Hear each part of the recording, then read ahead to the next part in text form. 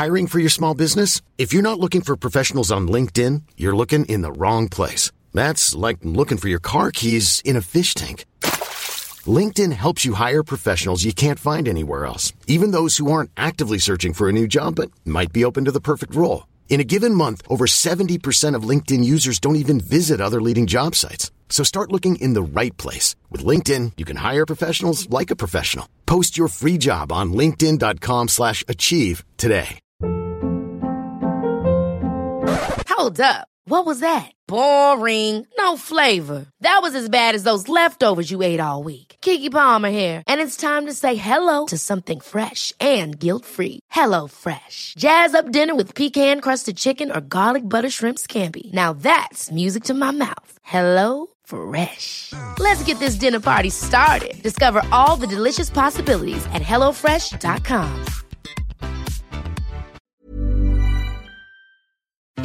A candy-coloured clown they call the Sandman. 5, 4, 3 to 1. It's a big, wide, wonderful world of DJ Franklin D across the nation. Just to sprinkle stardust and to whisper. You're gonna put me to shame now, Frank. That was Well, a that's surprise. good. Start off right away with a surprise. Frank met his there. match. When Frank met his match. When Jayanne met her match. Yeah. Then I drift away into the magic night. I softly say. My mother was a leading light in my life, and she was hard working. That's the one thing. She went out and she loved to work and bring in whatever she could for our children.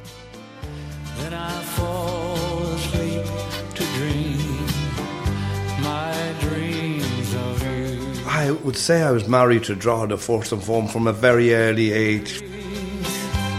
I walk with you. So I was a man of the people, more or less, at that time, and people were saying that, and I couldn't believe like they were taking me serious. To you. In dreams you're It was a great day. The headlines was something like from top of the pops to top of the polls, Franklin D, Frank Godfrey elected. So it was a wonderful feeling.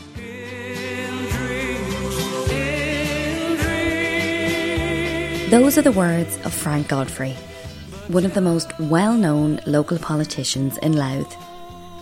From top of the pops to top of the polls, it's fair to say that Frank Godfrey has led an interesting life.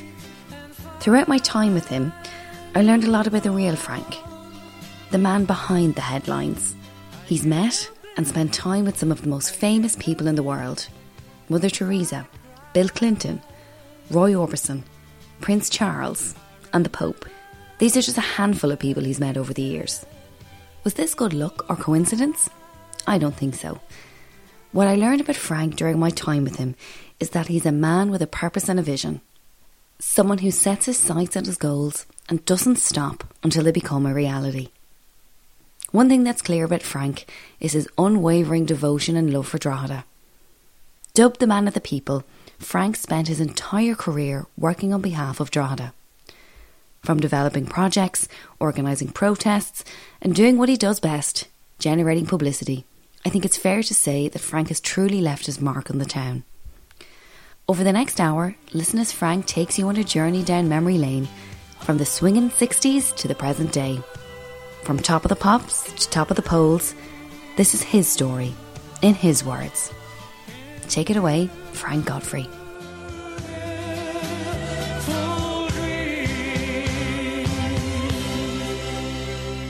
I've had a love affair with Drogheda over the years, and Drogheda is everything to me. You're right, it's everything to me. I think that morning, if my memory serves me right, I didn't get up until 12 o'clock, and somebody said, you better get down to the polling station and find out how you're getting on. So before I got to the polling station, somebody said, you're already in.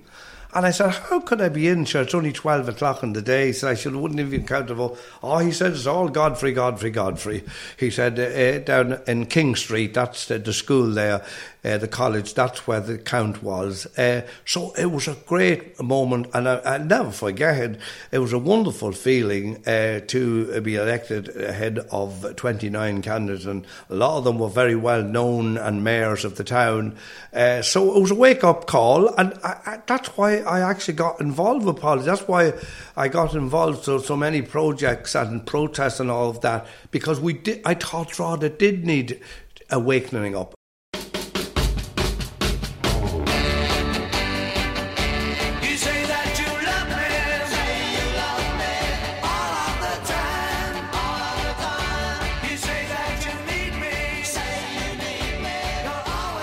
We're starting to take notice of Frank Godfrey. So, and then the national papers, and then after I got elected, I wanted to be the president of Ireland. So the Sunday Press had a whole back page that a disc jockey by the name of Frank Godfrey wanted to be the president. So this made big news as well. And I didn't think a lot of the present president at that time. I thought he could be doing a lot more. He could be out there and about. So I was a man of the people, more or less, at that time. And people were saying that. And I couldn't believe they were taking me serious because being a disc jockey wasn't easily be taken serious. As DJ Franklin D, Frank performed in ballrooms, pubs and clubs all over the northeast.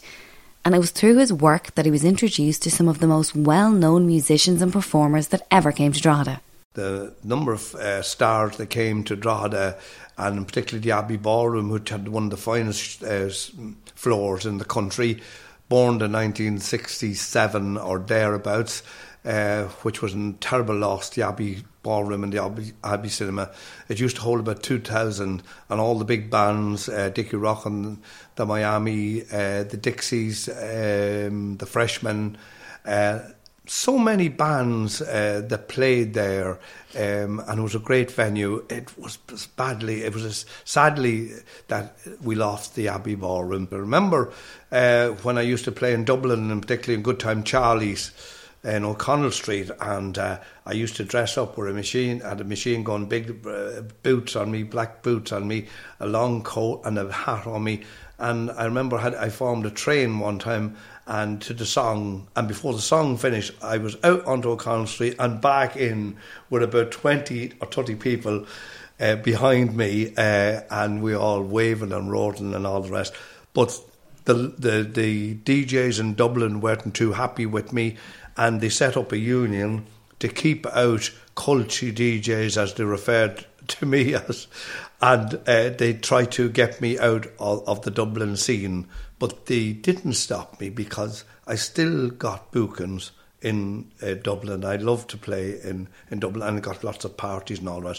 But some of the big places around, the Ashland Ballroom in Clogherhead in the 70s, and the Beachmount in Navan, I remember the place used to be absolutely jammed. They came from everywhere. The Pavilion in Skerries was another place I played, and Black Rock in Dundalk was another great venue for all the big groups and all the bands.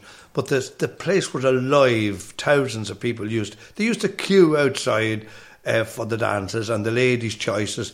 The women one side of the hall and the men the other side of the hall. And Franklin D up on the stage jumping about. So I had a great time. I thought I was a pop star in my own right. And Dave D, I loved him. He had a hit record called Hold Tight. Dave D, Peaky Mick and Titch, they were a great group. But the names and the Walker brothers, Scott Walker, they were amazing. There'll be never anything like the 60s again. I know the young people have their music today and all the rest, but I think the 60s was the greatest. Not because I was part of that scene, and I was delighted to be as a DJ, and I have great memories.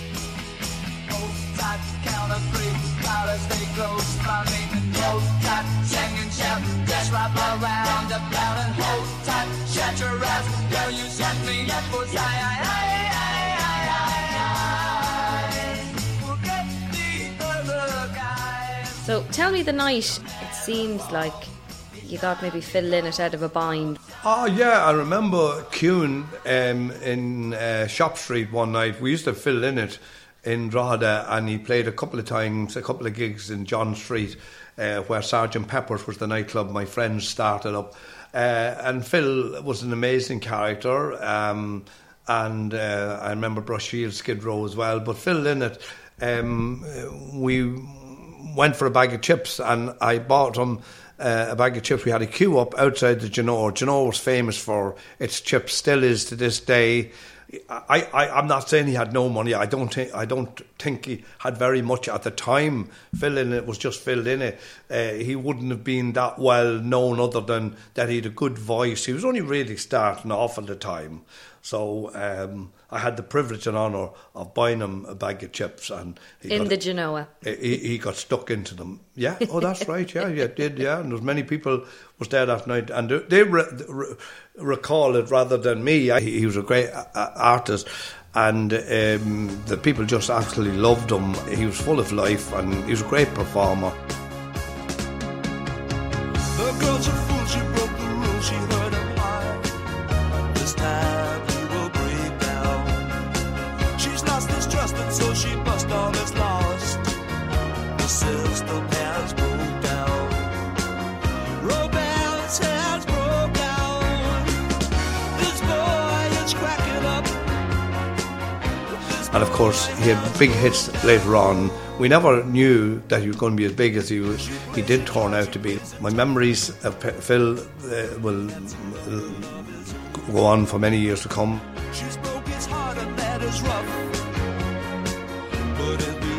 I heard a rumour now. You might be able to tell me if it's true or not, but you obviously talked about a lot of big stars coming to Drogheda and the ballroom and everything. But is it true that Roy Orbison came to Drogheda and stayed in Pearse Park?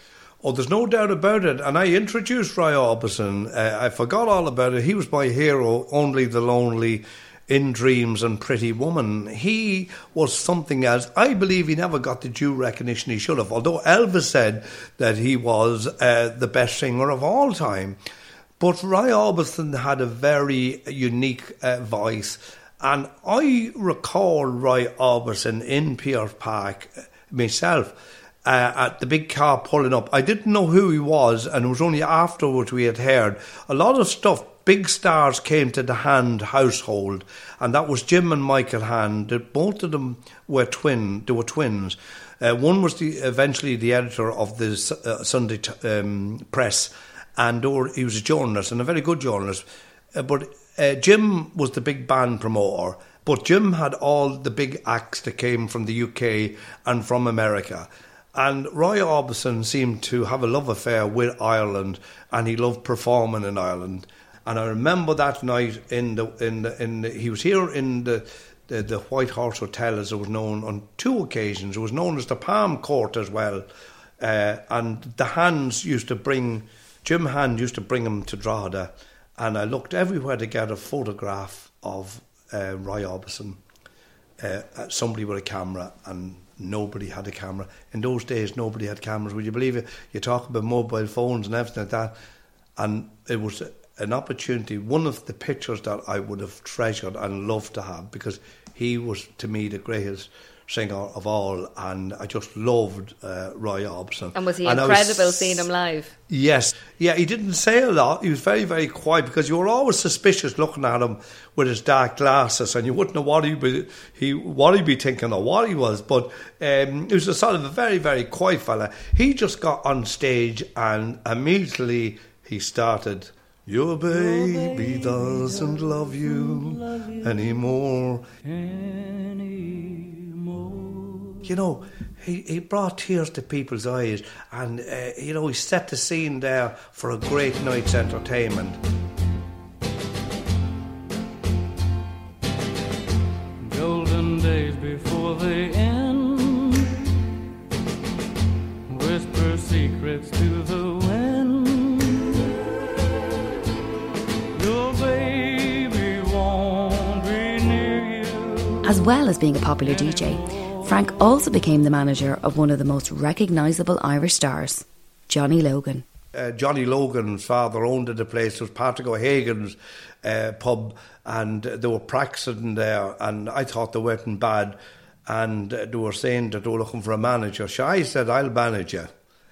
And so I did manage him, and Johnny Logan was the singer. He's known as Sean Sherrod at him. His father was from Australia, Patrick O'Hagan.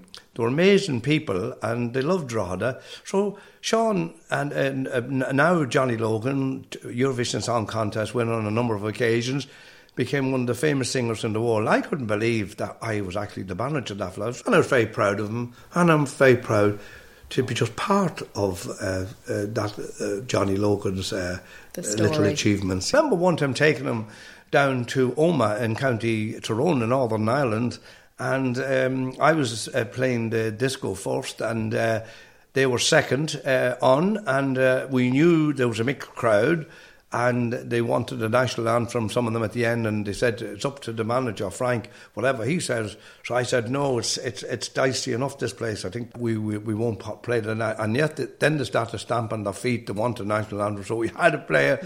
And then we went out, rubber bullets, and there was nothing but riots outside. How we got out of that place alive that night, I'll never know. But Johnny Logan was in the middle of all that. During our conversation, we spoke about the number of well-known people Frank had met over the years. And he described to me a vision journal he kept by his bedside at night. In it, he would write down his goals and aspirations and things he wanted to achieve and tick them off one by one when they happened. The most important thing getting out of bed in the morning is a new day and what I can achieve that day. You know, I look at every day as a day that I have to do something, and when I reflect and look back before I go to sleep, that I have actually done something. So that's the way I have been over the years. And when I wanted to meet world leaders, or I wanted to visit the Medical Missionaries of Mary in Uganda and Tanzania and Kenya, I would put a note in my drawer and I'd say, I'm going to visit the Medical Mission of Mary, I'm going to visit Mother Teresa, I'm going to visit Nelson Mandela, I'm going to meet the President of the United States. So I'd put the 2 or 3 names in the drawer. So I keep looking at that and I say, well, I'd mark off who I met or what I've done. One of the most important people in Frank's life was his mother, who he describes as the leading light of his life. I have a lot of memories of my mother. So she was inspirational, you know, and she was tough. She was a tough cookie, and she always had a big smile on her face. Despite she had a tough time at the end, she died of cancer. And so I have a lot of great memories of my mother. You couldn't have had a better mother. And when she was meeting Mother Teresa, she couldn't believe it. I told her to get her hair done, that she was meeting somebody special in Dublin. So she didn't know who she was meeting or where she was going that day.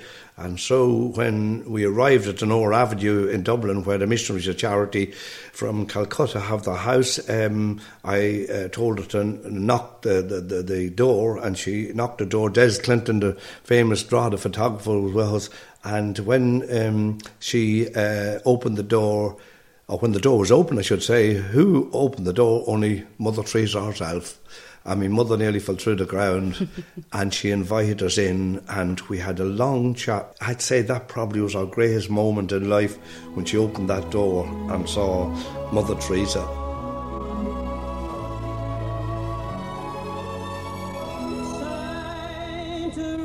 You met Mother Teresa a couple of times, but the first time you met her was quite memorable, when she invited you for dinner. My memory of all of that was there were baby bananas on the table, and there was buns, small little buns around the table. I was actually very hungry, and I was looking forward to something substantial to eat. And however, it was something better than nothing. And I was next to Mother Teresa, and they said grace before meals. And the next thing was they started eating around them the buns and some bananas.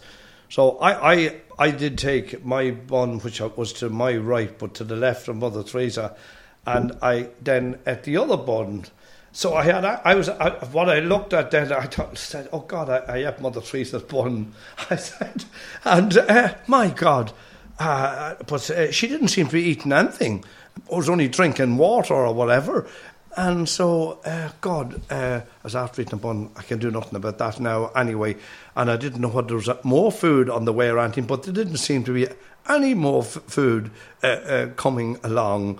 So anyway, that story, I did say to somebody back home when I came back to Ireland, and the story went around that I ate Mother Teresa's dinner.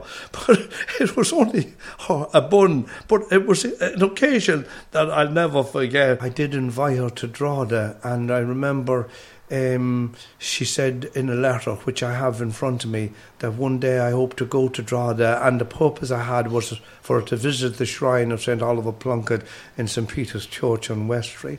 And she said, I will come there to Drogheda, she said, when I am that way. So one morning at 6:30, a Sister Shoba, who later became the leader of the Missionaries of Charity after Mother Teresa's death, rang me, and she said, Mayor Godfrey, she said, Mother Teresa will be with you this morning in Drogheda. She said, but where will the helicopter land? And right away I was stuck. I said, maybe the Lourdes Stadium or at the hospital there is some place that she could land there. So it looked all on, and I had a lot of work to do, and I hadn't left the phone about 3/4 of an hour, and the phone rang again. And who was it? Only Sister Shoba. And she said, Mayor Godfrey, she said, I'm sorry, I've kind of bad news. She says, Mother Teresa's daughter has advised her just a short time ago she's not greatly well, that she wouldn't be able to go to Drogheda. She was going, I don't know where, whether it's Sligo or Mayo. She said, I know you're going to be disappointed because you've been a long time trying to get Mother Teresa to Drogheda. In fact, I had been a long, long time, many, many years. And she said, if it's God's will, she said, Mother Teresa will come to Drogheda, she said, one day. But I knew, when she said that to me, that it would be never, because I knew Mother Teresa's health was deteriorating. And in fact, she never made it Drogheda. But she was obviously very taken with you. And how did you get the opportunity to meet Mother Teresa the first time? Well, I wrote to her. As I said, I had your vision board. My she vision was on board, it, yeah, yes. and she was on my radar. And so Mother Teresa, I wrote to her, and I got a lovely letter back from Mother Teresa. I have several letters from Mother Teresa. I know, I saw and, some and, of them, and yeah. they're all signed by her and all. And she sends her best wishes to the people of Drogheda. And on her blessings. So Frank, as we mentioned, you did a lot of travelling in your time. And there's a story that I heard, and it gave me the giggles, I have to say. It did make me laugh, and I'm looking forward to hearing you tell it. But you were the last person, I would say, to actually sit on Padre Pio's bed. Can you tell me that story, how it came about? Well, it was 1982, to the best of my memory, and we were on an Irish pilgrims, a number of people from Drogheda in San Giovanni, and we got to the Basilica and where Padre Pio resided, and people could go in to the room where he actually slept, and but somebody said, Frank, will you go over there and sit on Padre Pio's bed there and we get a picture of you? So I duly oblige, even though I hate my photograph being taken. I say that in a friendly way. But I sat on the bed, and to my amazement, the bed collapsed under me. And God, the whole place was silence. And next thing, we just didn't know what to do. I was so embarrassed, to say the least. I never saw that picture, actually, whoever even took it. But the big, the tall priest came in with the beard, I'll never forget him, and he looked at the bed and he said, oh my God, he said, we have to close this place off. So, to the best of my memory, I apologise. I said, I was taken back. I mean, here was a man that people revered all over the world, and a saintly figure, and I just didn't even think before I sat in the bed. Nobody was actually, I believe, allowed to sit on the bed, but it just was on the spur of the moment. So we all had to leave, and as I said, I apologise, and all of the rest, if there was any cost, I'd settle. But it's fair to say that you've left your legacy in Padre Pio's house, Frank, because as far as I'm aware, and from I know people who've travelled afterwards, Yes, yeah. you actually can't get into the bedroom now. Well, that is true. It's cordoned off. It's cordoned off. You can only look in over as a sort of a rope, a cord at the door, and nobody is allowed in ever since that. And it, as I said, it took some time for the whole thing to set in that and remember what actually that did actually happen. Even still, I can't believe it happened today, that I actually got sitting on his bed in the first place. I just went on the pilgrims. I ended up sitting on his bed for a photograph. The bed collapsed and the place being closed off. You had a chance meeting with the great train robber Ronnie Biggs. Unbelievable, actually. I was on a visit to Brazil some years ago, and São Paulo, and we decided we would go in and get something to eat in this pub. Not far away, there was a gentleman who seemed to be very popular, and people wanted to have the photograph taken with him. And we didn't know who he was or what he was, but a lot of tension in that general area. But we continued to talk away anyway. And I called the barman because of what was going on. I said, "You don't mind me asking you, there's a guy up there, seems to be a lot of people are around him, and what's he about?" He said, "Do you not know him?" I said, "No." I said, "I'm from Ireland." I said, "I don't, I never saw him before." He said, "That's Ronnie Biggs, the great train robber," he said. And he said he's very, very well taken in here. He's well liked here. And everybody, tourists and visitors, get their photograph taken with him and all the rest. So, strange enough, a short time afterward, he headed towards our way, and he was talking to other people at the tables, and he came to our table, and I shook hands with him and introduced me. So he sat down, and we had a picture taken with him, and he seemed to be very pleasant. But the one thing I remember was that he was fascinated about the Irish. He seemed to love the Irish, and he talked to me about Ireland, and he asked me where I was from, and he seemed to be familiar about Drogheda. So he said to me that he would love to come to Drogheda, and actually he scribbled a note down because he had heard I was the mayor, and he wrote a little piece down. I have that little piece that he wrote still somewhere.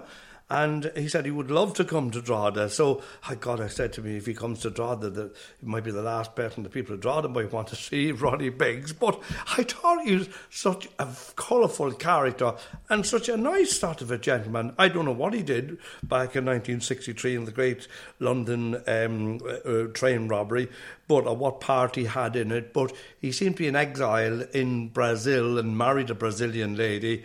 And amazingly then, for some reason or other, he enjoyed the banter with me, and he said to me, "Would you like to come up to my house?" He said, "my residence." I said, "Where is that?" So he said, "It's in Rio de Janeiro." And I said, "How far away is that, Ronnie?" And he said, "Well, by bus it'd be probably 6 hours or so."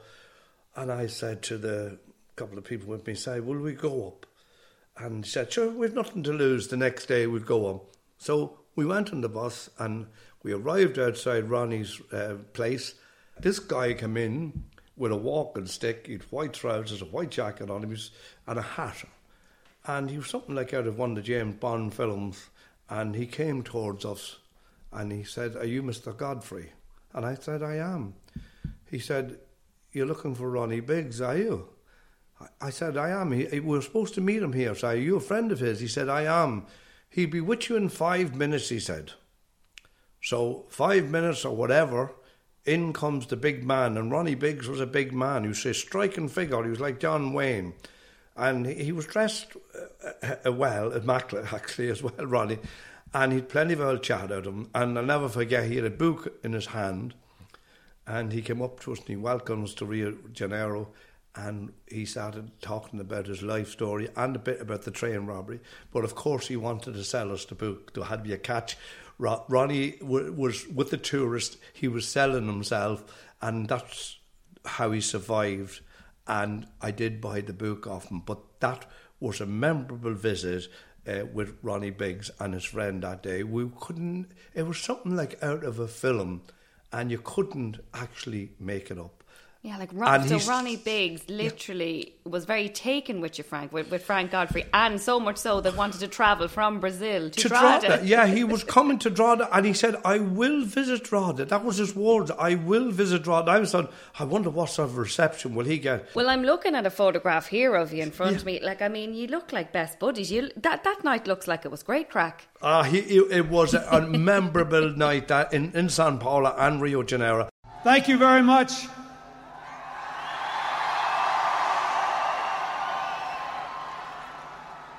First, let me say, Hillary and I have loved our trip to your wonderful country.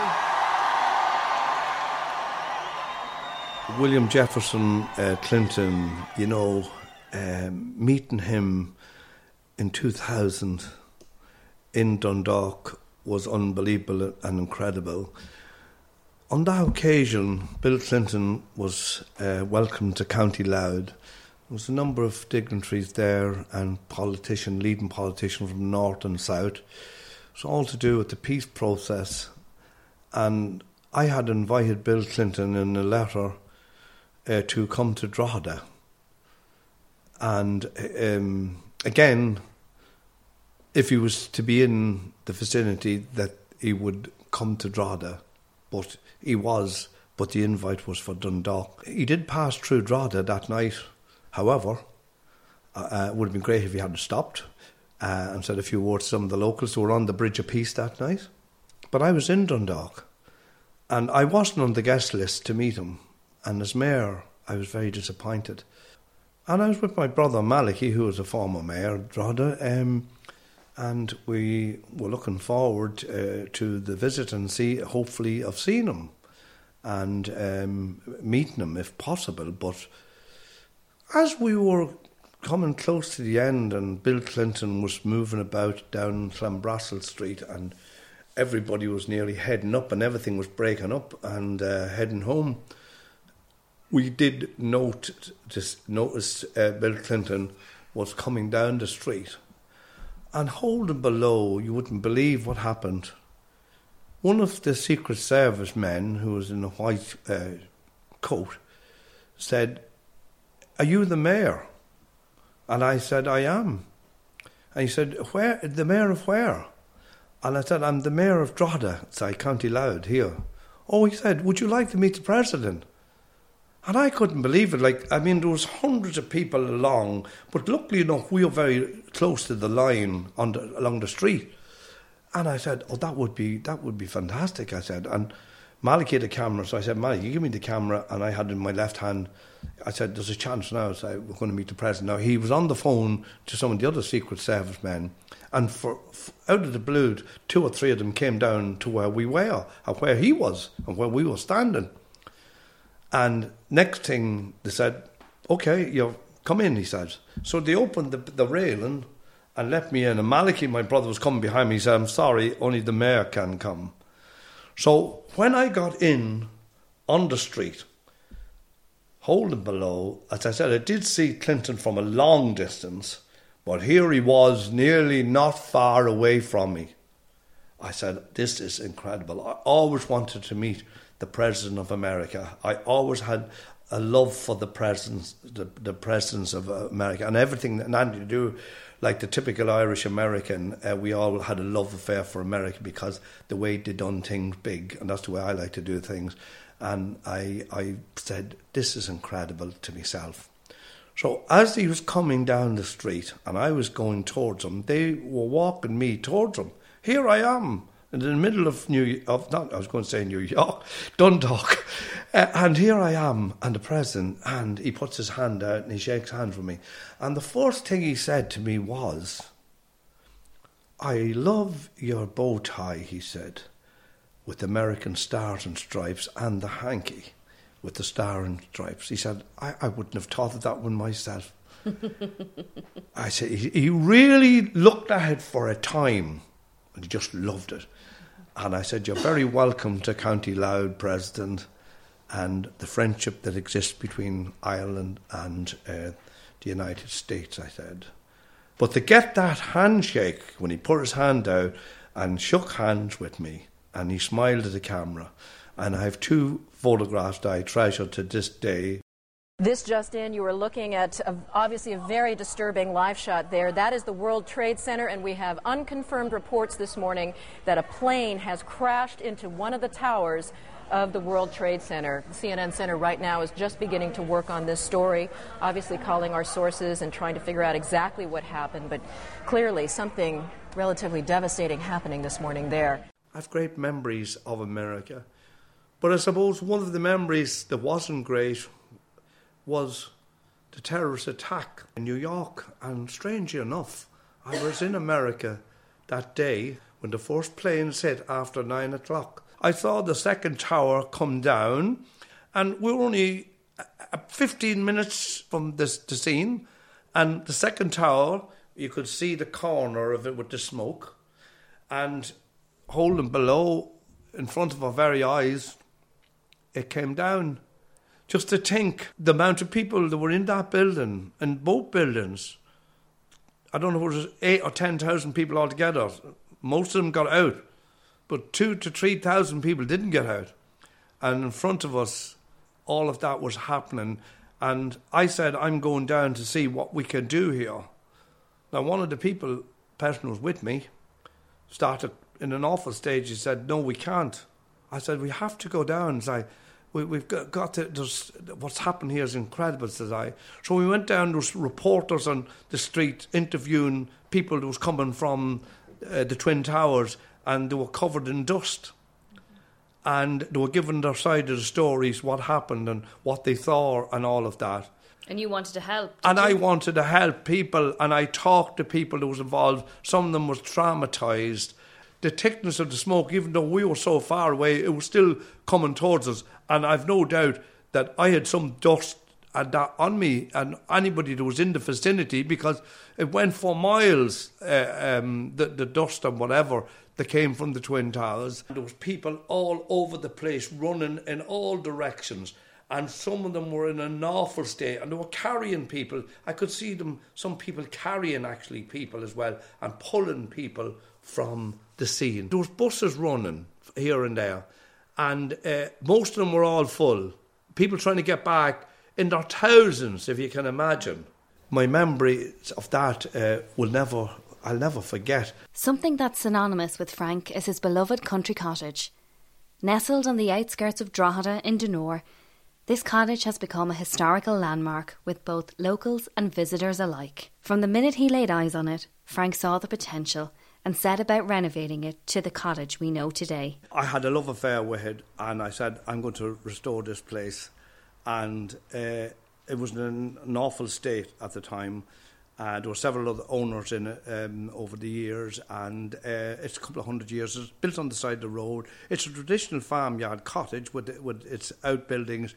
It had no doors or windows at the back of the cottage either. So it was an amazing little place, and we opened it in 1982, and thousands came out. And from that onwards, the amount of visitors that we had at Frank's Country Cottage in Dunor, and as you said, a landmark, rightly so, and the people of the Dunor are very proud of it, and on its way to Newgrange. And it's phenomenal the amount of visitors we have with John Hume Paisley. We had Daniel O'Donnell, who came one night at midnight after being in Drogheda. I had asked him out, would he come out, and he had a cup of tea. And we had people from the Sound of Music, and it was incredible. And anybody ever came to the Frank's Country Cottage would say, this is the highlight of our visit. I just love and live for the cottage, and to this day, we try to, we've a Cayley House now, we have regular gatherings there on bank holidays, and there's music, traditional music, and so there's always something happening at the Boyne Valley Cottage, so it is famous, to say the least, in its own right. Sadly, in 2008, Frank's beloved cottage was destroyed in a fire that he says almost broke his spirit. We had a devastating fire in 2008. We had a mural of the Battle of the Boyne, and somebody threw the English colours on the mural, threw paint on it, and then set it on fire. And luckily enough, I was away that night, and but it was very saddened when I came back and saw it in ruins. 4 fire tenders trying to put the fire out. People in the north was devastated. People in Drogheda was devastated. People that had been to the cottage around the wall were devastated. But like the phoenix, we raised from the ashes, and I said, we're not going to lie down. That's enough. I'd taken a lot out of me, and it took me the best part of 8 to 10 years to restore the cottage and bring it back to its former glory. You'd never have thought, looking at it today, there was ever a fire in it, but we actually lost everything at the time. So it did take a lot out of me, but my determination and willpower to put it back on the map, on the tourist map, it's very much part of the Boyne Valley. And I wanted to be kept that way. Something else that had an impact on Frank's life was his pet, Grumpy the pig, who lived with Frank at the cottage since she was a baby. I taught the world of Grumpy. She was the Ireland's oldest pig and a celebrity, and everybody had a photograph taken of the cottage with Grumpy. So, and she lived so long, and I was saddened the day she was actually died on the green, and we have her buried just inside the gate. The amount of people that would come out with their families to have the photograph taken and see Grumpy, and people fed Grumpy. I wouldn't be there half the time. I could be anywhere halfway around the world. But she was a poker that had a party with a difference for her 24th birthday party. They came from everywhere for her, and people brought her out food, and she just absolutely loved her. And she actually sat in the garden, like she'd just sit down. That's the way she often sat. She was definitely, you could have made a film on Grumpy, and I was just so saddened when she passed on. But she was recorded as Ireland's oldest pig with the Department of Agriculture. Did you have Grumpy from when she was a baby? Mick Chute brought the little pig to me, and we had a goat, and we'd names for them all. Henrietta the hen. And we had we'd cattle as well, calves. So we'd all the animals for the kids at one time. But, you're an old ham, as they used to say. Grumpy the pig, she was our favourite. She was the star of the cottage. I never replaced her, as I said. And her birthday was held on Christmas Day. And that was, I think it was, what year was it? 1998. And that was the story of Grumpy. She looks very contented in this picture you have in the new. I've never seen a pig. She's loving cuddling into you there, Frank, in that picture. Yeah, and that's in the Daily Mirror. As I said, she made all the English papers and everything because it was a fascinating story, and she's definitely a celebrity. Do you miss her? Of course, yeah. She was part of the place. One of the biggest achievements in his life was his involvement with the committee responsible for bringing the Fleadh to Drogheda. I suppose the Fleadh is probably the biggest festival that's ever happened to Drogheda, and it means a lot to you. And you were involved, I suppose, from the start, and even throughout. You've become a kind of, I would call a mascot as well for the Fleadh, especially in 2019. The Fleadh man, and I wanted photographs taken with me, but I enjoyed it immensely. I have to say, I was campaigning for probably 15, 20 years for the Fleadh, because I knew Lars O'Murricu, who is the main leader of the Fleadh, and the main man, I should say. And I never thought the day we would get the Fleadh. But, there was a lot of people involved in getting it when it did come, and I want to acknowledge them. People like Rory Scott and Padraig Cairns, Lola Robson, and Paddy McDonnell and Joel Martin and the Louth County Council. They were it was a great team effort, and well done to the volunteers and the council workers and so many more who played their part. But could I say that, the Fleadh will be long remembered. It was the greatest gathering of an event in Drogheda, a proud history, I should say. And, that it probably wouldn't be back in our lifetime. That's the sad aspect of it. We will all miss the Fleadh. Knowing you as I do know you now and how much you love Drogheda, to actually be the mayor of Drogheda when the Fleadh actually came to Drogheda, and I met you on the streets of Drogheda only a couple of weeks ago during the Fleadh, as I'm sure many people did, decked out in your finest with your bow on.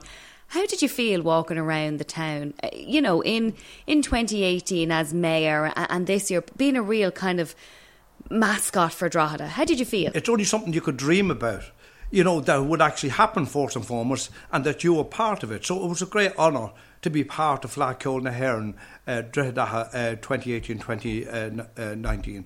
So it's a memory that will last forever, and as I said, the musicians, dancers, and they were absolutely all marvellous. It was 2 years that we'll never forget. It'll go down in history, as I said, as the greatest event ever. I asked Frank if he could sum up his life. What would he say? I feel that I have achieved quite a lot.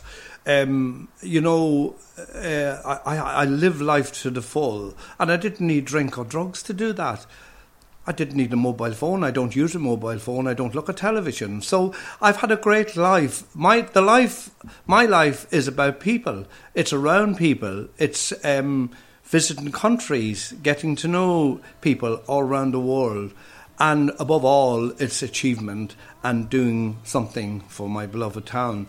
So I've been involved in many projects in the town, and I would have loved to have done more for Drogheda. If we had the money, Drogheda has the potential to go further, and real investment in Drogheda is badly needed. And the big question, how would he like to be remembered? Well, I'd just like to be remembered as somebody that did the best for the town, and I would be happy with that. And I reflect and I remember all those dear and loved ones that were with me in the past, my friends, volunteer supporters. When I topped the polls in 1979, I won 3 seats and won on the county council with over 4,000 votes.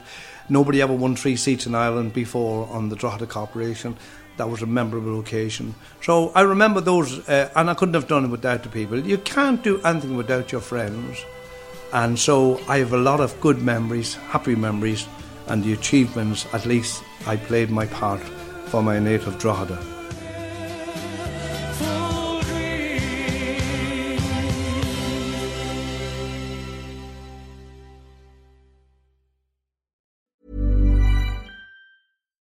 Here's a cool fact.